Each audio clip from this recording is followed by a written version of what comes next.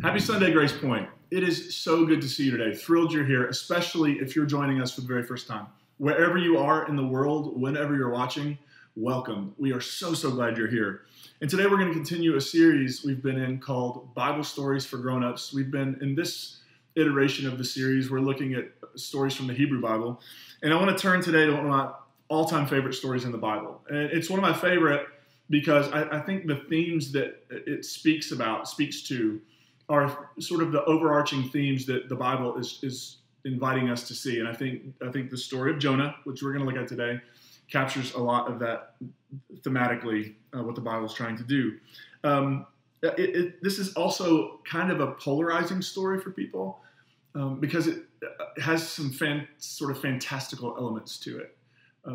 Spoiler alert, I don't want to ruin it ahead of time, but if you haven't heard, the story involves a prophet named Jonah who runs away from his call to preach to a specific group of people. He ends up being thrown overboard, and he ends up being swallowed by a great fish, not a whale, but the text says a fish. And he lives in the belly of the whale for 3 days, 3 nights. That's the story of Jonah. And when we approach this story, for lots of people, that sort of how do you approach it? Is it literal? Is it non-literal? What do we do with it? And I want to touch on a little bit of that today. But I want to get beyond that and ask what the story is trying to say. Now, this story brings up, every time I think about the story of Jonah, I have this memory of a few years ago that keeps popping into my head. And we had, at the church I pastored in Kentucky, we had a Wednesday night group that was really similar to our Reconstruct group, where we just talked about anything and everything. And one week there was a woman who was newer in our church community, and she had joined us, and she was there on Wednesday night. And I cannot even remember why this came up. I can't remember how. It was toward the end, like we're almost done. And the book of Jonah somehow comes up, and I make this throwaway, always dangerous, throwaway comment where I say something like, well, I don't take that story literally anyway. And I could just see immediately that this was not information she had heard before, as I assumed everybody in the group had, because we'd talked about it before. This was brand new information for her, and I could just see, like, on her face that she was immediately, like, troubled, to say the least. And so we ended our time together, and she started to walk out, and I walked her to the door, and I held up my fist for a fist bump and said, "Are we good?" And she fist bumped me, and I can't remember if she said anything, but she walked out, just kind of stunned. Stunned that this story might not be literal, or that I would think that. And as the door closed, I had a friend who was standing beside me, and I looked at my friend and I said, "We are never going to see that woman ever again." Now, the good news is I was wrong. She came back, and that moment, that Wednesday night moment, actually was part of what helped jumpstart her process for reimagining her faith. And now when we talk about it, when it comes up, usually when I'm going to be talking about the story, I'll sometimes send her a message, and now we can laugh about that night and celebrate it as an important part of her journey. So this story is sentimental in a lot of ways for me. But let's take another look at it, and let's ask the question, what would a grown-up faith, a post-critical grown-up faith that wants something that is satisfying to the head and to the intellect, but also that can move us at the heart level? And so let's just begin at the beginning. Jonah 1. The Lord's word came to Jonah, Amittai's son. Get up and go to Nineveh, the great city, and cry out against it, for their evil has come to my attention. Go. So Jonah gets this, the word of the Lord came to Jonah. And by the way, word of the Lord here doesn't mean the Bible. It's not like there was like somebody pulled up with a package and Jonah opens it and it's a scroll, right? This is sort of a charismatic sort of experience for Jonah. He feels like this draw, this calling, that there's a message that he's been given that he needs to share. And we're going to see what he does with that. But first, who is Jonah? Jonah is actually only attested in one place outside of the book that bears his name, and that's in 2 Kings 14. It mentions that Jonah was Amittai's son, which it says at the beginning of the book of Jonah, and that he was from a place called Gath-Hepher in Israel, which is in the north of Israel. It doesn't tell us anything about him besides that. It just sort of mentions him. In the book of Jonah, Jonah is a prophet, but he's also sort of a nationalist prophet. There are different streams of prophets. There were prophets with a universal vision in which God brings everybody to the mountain for a feast. And then the others have an exclusivist vision where God punishes the nations and everybody suffers except for the folks who have been chosen. One final detail before we continue. In Jonah's time, the time when this story is set, and I think I keep saying this, but there's narrative time and then there's contextual time. And narrative time means that it's when the story is set. It's like with Ruth. We know with some confidence that the book of Ruth was written later after the exile, but it's set in the period of the Judges. Jonah is set during the period of the Assyrian Empire when they were ruling the world, but we actually think it was written also after exile. So Assyria was the empire that called the shots, that was actually threatening Israel. The capital city was Nineveh, and it's the very city, the heart of the empire, is where God calls Jonah to preach. And the larger story that you have as a backdrop to this, that in the year 722, the Assyrians actually conquered and deported the Israelites from the northern kingdom. There were two kingdoms, northern and southern. The northern kingdom was composed of 10 tribes, and they've been lost to history. After Assyria conquered them, they ceased to exist as a people, and they were dispersed throughout their empire. So, I mean, realize that when Jonah is being told to go to Nineveh, it's not like he's just being told to go to like Knoxville or something. He's being told, go to this place where these people are your enemies and they are bent on your destruction. And go tell them a specific message. So when this happened, it eventually happened to Judah as well when they were conquered by Babylon. But this is the moment when Jonah is being confronted with, what do you do when you're called to go speak this word? When your enemies are in trouble, when you know that God is going to get them. And then God says, I don't want to get them. Go tell them. Go tell them they need to change their ways. What do you do if you're Jonah? Here's what Jonah does. So Jonah got up. He receives the word of the Lord. He gets up to flee to Tarshish from the Lord. He went down to Joppa and found a ship headed for Tarshish. That's a hard word to say. He paid the fare and went aboard to go with them to Tarshish, away from the Lord. What does Jonah do in response to this calling to go preach, to save his enemies from destruction? Jonah bolts. And can you blame him? Who wouldn't? Who would actually choose to go tell your enemies who are threatening your existence, that they need to repent or they'll be destroyed? By the way, the idea that Jonah thinks that Jonah can go away from the Lord reflects an ancient belief that the sort of deities are territorial. And so when you cross the boundary into another land, another place, it's not just a national border. You're crossing a deity border, right? And so Jonah thinks if he just goes over here, he can run away from the Lord. Jonah boards a boat, headed for Tarshish, which is actually in the exact opposite direction. If Nineveh's here, Tarshish is that way. All right, and he goes in the exact opposite direction. Unfortunately for Jonah, he doesn't outrun the Lord. Back to the story. But the Lord hurled a great wind upon the sea, so that there was a great storm on the sea. The ship looked like it might be broken to pieces. The sailors were terrified, and each one cried out to his God. They hurled the cargo that was in the ship into the sea to make it lighter. Now Jonah had gone down into the hold of the vessel to lie down and was in deep sleep. The ship's officers came and said to him, how can you possibly be sleeping so deeply? You ever known somebody who could literally sleep through anything? When I was younger, I have slept through an earthquake or two. I've slept through a tornado. I used to be able to sleep that way, not so much as I've gotten older. Get up, call on your God. Perhaps the God will give some thought to us and we won't perish. Meanwhile, the sailors said to each other, come on, let's cast lots so that we might learn who is to blame for this evil happening to us. This is what we do as humans, right? Something bad's happening. We want to find a source to blame. And so they cast lots, which is a way of, sort of drawing straws to see whose fault it is. They cast lots and the lot fell to Jonah. And if you're Jonah, what are you doing right now? You're like, are you serious? I thought I was running away from this, and now I have been singled out. So they said to him, tell us, since you're the cause of this evil that's happening to us, what do you do and where are you from? What's your country and what people are you? He said to them, I'm a Hebrew. I worship the Lord, the God of heaven, who made the sea and dry land. Then the men were terrified and said to him, "What have you done?" The men knew Jonah was fleeing from the Lord because he had told them. They said to him, what will we do about you so that the sea will become calm around us? The sea was continuing to rage. He said to them, "Pick me up and hurl me into the sea. Then the sea will become calm around you. I know it's my fault that this great storm has come upon you." So Jonah's response is, "Yep, just throw me in the ocean. Get rid of me. I'm the problem."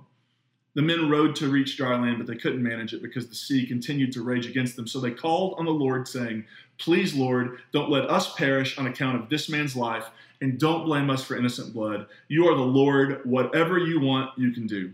They picked up Jonah and hurled him into the sea, and the sea ceased its raging. The men worshiped the Lord with a profound reverence. They offered sacrifice to the Lord and made solemn promises, which we've all been there, right? Like, just let me get out of this speeding ticket. Let me pass this test. Let this thing go well. And I promise God, right? We've all probably been there. Meanwhile, the Lord provided a great fish to swallow Jonah. Jonah was in the belly of the fish for 3 days and 3 nights. Now, this idea of God, it's a great line. The Lord provided a great fish. This idea of God providing, the Lord providing, is actually a theme that pops up quite a bit in the book of Jonah. And it's actually supposed to, I think it's supposed to be a little comical. It's supposed to make us have a little bit of comic relief. Because here's what God provides in the book of Jonah. God provides a great fish, which swallows Jonah. God provides a shrub, which gives Jonah, at the end of the story, some shelter from the sun. But then God provides a worm, which eats the shrub. And then God provides a dry east wind, which is hot and uncomfortable to kind of scorch the earth around Jonah. So there's sort of this, God's providing, but God is providing all things that Jonah doesn't want and that aren't helping him along in what he wants to do in the world. Now, I also say, in my pre-critical naivete, I imagine Jonah in the belly of this fish. It's a great fish after all. It doesn't say whale, it says great fish. So it's a big fish. But I imagine Jonah just hanging out in the belly of the fish, right? Like maybe and I really imagine this, maybe he hung some pictures on the wall. Maybe he built a fire, created a cozy little reading nook to spend his 3 days and 3 nights. This whole fish situation has inspired a lot of creative interpretation throughout history. And this is just, let's time out. And just for the Bible nerds that might be watching this, so chapter 2 is a poem, a prayer poem that Jonah speaks from inside, for deliverance, that Jonah speaks from inside the fish. Now, here's a fun fact about the language in chapter 2. The story begins in chapter 2 verse 1, by talking about the fish it's a masculine word. This particular word, this fish is a masculine fish. In verse 2, it changes the gender of the fish to female. So it read like this: "The Lord provided a great fish, masculine, for Jonah, and it swallowed him. And Jonah sat in the belly of the great fish, still male, masculine, for 3 days and nights. Then from the belly of the fish," and the language, the Hebrew switches to feminine, "Jonah began to pray." And people who were studying this and were reading it in Hebrew were like, how is it that in the beginning the fish there's a masculine word used for the fish, and in the end there's a feminine word? And so they began trying to come up with interpretations that took both of them and made it work. And this is from the Jewish Encyclopedia. "Thus he, Jonah, spent 3 days and 3 nights in the belly of the fish, but he would not pray. God then resolved to put him into another fish where he would be less comfortable. A female fish, quick with young, approached the male fish, in which Jonah was, threatening to devour both unless Jonah were transferred to her and announcing her divine orders to the effect. Then Jonah was ejected from one fish into the overfilled belly of another, cramped for room and otherwise made miserable. Jonah finally prayed, acknowledging the futility of his efforts to escape God." I mean, isn't that great? Like this wrestling. I mean, my gut says that there's probably been a scribal error at some point when the Bible's being copied, and that's for the shift in the language. The things we do to try to make all this stuff at times that seems contradictory make sense, instead of just embracing the messiness of it and realizing that the Bible, I think I heard Bart Ehrman say once, the Bible may be inspired, but it's got human fingerprints all over it. And this is one of those situations, I think, where the human fingerprints start to pop up. So Jonah is in the belly of the fish, and he's been hanging out for 3 days and 3 nights, and he decides to pray. And once he prays at the end of chapter 2, then the Lord spoke to the fish, and it vomited Jonah onto dry land. So he's been in the belly of a fish, maybe two, depending on how you interpret it. He's vomited out onto dry land, which I'm sure was a lovely experience. And then Jonah decides he's going to go to Nineveh and to give a very reluctant sermon. The chapter 3 and 4 is really, really good literature, and it's really, really interesting. And so I thought today we would do what we did a couple weeks ago. We'd have a reader's theater. We brought the whole gang back from the last reader's theater, and they're going to read Jonah chapter 3 and 4 for us. So take a listen to Jonah chapters 3 and 4, and then we'll come back and dig in. The Lord's word came to Jonah a second time. Jonah, get up and go to Nineveh, that great city, and declare against it the proclamation that I am commanding you. And Jonah got up and went to Nineveh according to the Lord's word. Now Nineveh was indeed an enormous city, a 3 days' walk across. Jonah started into the city, walking one day, and he cried out, 40 days, Nineveh, 40 days, and then you will be overrun. And the people of Nineveh believed God. They proclaimed a fast and put on mourning clothes, from the greatest of them to the least significant. When word of it reached the king of Nineveh, he got up from his throne, stripped himself of his robe, covered himself with mourning clothes, and sat in ashes. Then he announced, In Nineveh, by decree of the king and his officials, no longer human or animal shall taste anything. No gazing and no drinking water. Let humans and animals put on the same mourning clothes, and let them call upon God forcefully. And let all persons stop their evil behavior and the violence that is under their control. He thought, Who knows? God may see this and turn from his wrath, so we might not perish. God saw what they were doing, that they had ceased their evil behavior. So God stopped planning to destroy them, and he didn't do it. But Jonah thought this was utterly wrong, and he became angry. He prayed to the Lord. Come on, Lord. Wasn't this precisely what I was saying when I was back in my own homeland? This is why I fled to Tarshish. I know you're merciful and compassionate, patient, kind, full of love, and willing not to destroy things. But at this point, Lord, you may as well take my life from me, because I would be better off dead than to live. The Lord responded, Is your anger a good thing? But Jonah went out from the city and sat down east of the city. There he made himself a hut and sat under it, in the shade, to see what would happen to the city. Then the Lord God provided a shrub, and it grew up over Jonah, providing shade for his head and saving him from his misery. Jonah was very happy about the shrub, but God provided a worm the next day at dawn, and it attacked the shrub so that it died. Then, as the sun rose, God provided a dry east wind, and the sun beat down on Jonah's head so that he became faint. He begged that he might die, saying, It would be better for me to die than to live. God said to Jonah, Is your anger about the shrub a good thing? Jonah said, Yes, my anger is good, even to the point of death. But the Lord said, You pity the shrub for which you didn't work and which you didn't raise. It grew in a night and perished in a night. Yet for my part, can't I pity Nineveh, that great city in which there are more than 120,000 people who can't tell their right hand from their left, and also many animals? Oh man, isn't that just so fun? Lauren, Mandy, Brian, and Cohen, thank you so much. That is just, you guys deserve an Oscar. So Jonah in chapter 3 becomes a reluctant preacher. And he goes, and the people of, the message is not heartfelt. It's like 40 more days, and then we'll be, right? He doesn't put there's no emphasis, there's no enthusiasm. He's just sort of trying to find the bar so he can just slide underneath it, right? That's what he's doing. And fortunately for Jonah, the people of Nineveh repent, and not only do the people repent, but the animals also participate in repentance. And when they do, God relents on the plan to destroy Nineveh, which makes Jonah furious with God. And this story ends much like the story of the prodigal son that Jesus tells in Luke 15. This story ends with an open-endedness, with Jonah asking God, can't I pity Nineveh, the great city in which there are more than 120,000 people who can't tell their right from their left, and so many animals? End of story. We don't know what Jonah says back. Does Jonah come around? Does he ever get it?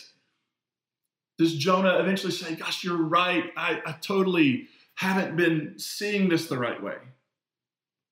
We don't know what Jonah does because we get to decide. Because the question at the end of this book isn't ultimately a question for Jonah. I think Jonah in this story is a literary character that was taken from Israel's past and placed into this context for a very, very parabolic and powerful reason. The question is, what do we do?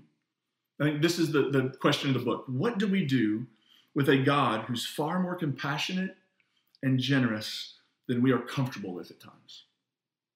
What do we do with that God? The God who not only loves us, but loves our enemies.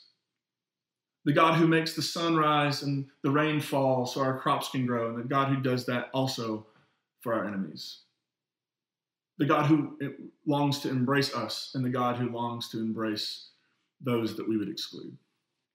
So a few takeaways from this story. But first, I think we just need to say this again and again. This story isn't about a fish, right? The fish is a symbol, but it's not the point of the story. Scott McKnight in his book, The Blue Parakeet, says this: missing the difference between God and the Bible is a bit like the person who reads Jonah and spends hours and hours figuring out if a human can live inside a whale and what kind of whale it wasn't a whale, but never encounters God. The book is about Jonah's God, not Jonah's whale, fish. All right, so first of all, it's not about the fish. It's about something else. It's about this God and this prophet and sort of this tug of war inside of Jonah being drawn to give a sermon that he doesn't want to give because he's afraid of the outcome. Jonah is also a story of reversals. What we expect to happen doesn't. There are surprises that would have been quite shocking to the original audience of this story.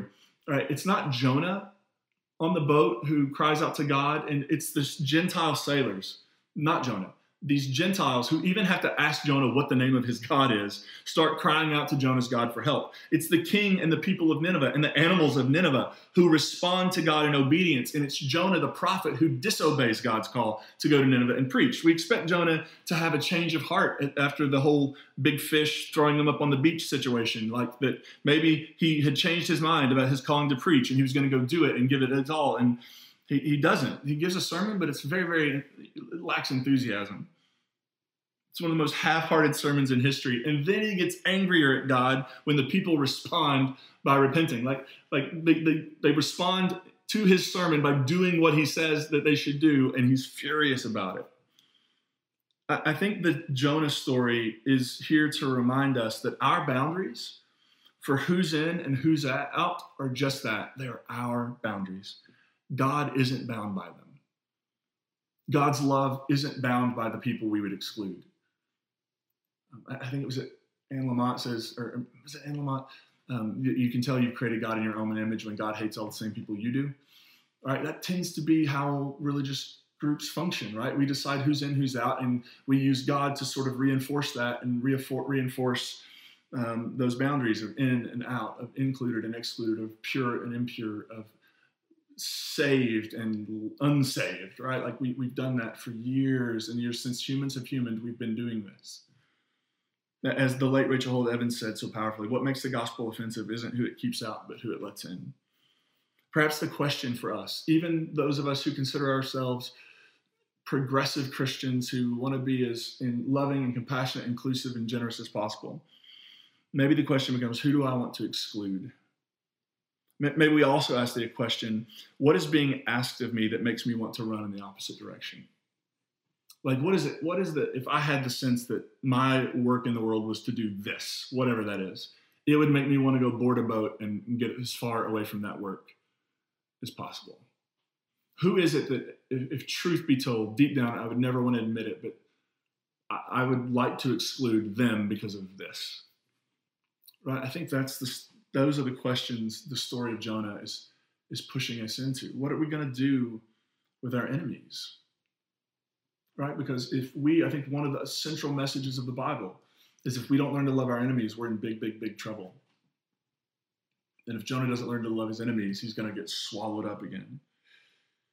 So based on the kind of Hebrew used in the book of Jonah, scholars date it to after the return from exile. So exile was what happened when the Babylonians defeated and deported the people of Judah. And this would have happened way after the time of this Jonah story.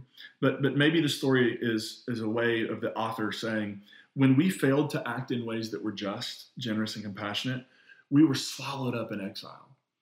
And if we don't learn to act in ways that are just, generous, and compassionate, maybe this story is giving us a warning that if we continue to engage with our enemies in hostility and vengeance, we are in really big trouble.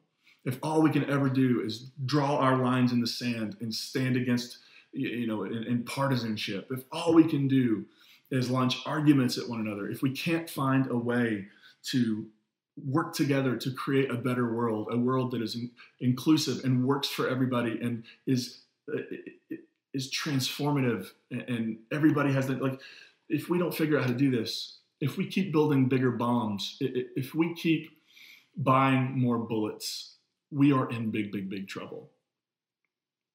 What are we going to do with our enemies? What are we going to do when we have that sense that we're being invited to a work, to engage in something, to partner in something that challenges our biases and challenges our preconceived notions and challenges just our own willingness to engage in that work? In a sense, that's the warning of the Jonah story. If we continue to be engaged in hostility, if we continue to pursue revenge, we're in really big trouble. May we learn that lesson. May we learn it in such a way that we embody it, that we internalize it, and then we actually begin to live that way in the world. May we not run from our call to love our enemies, even our enemies.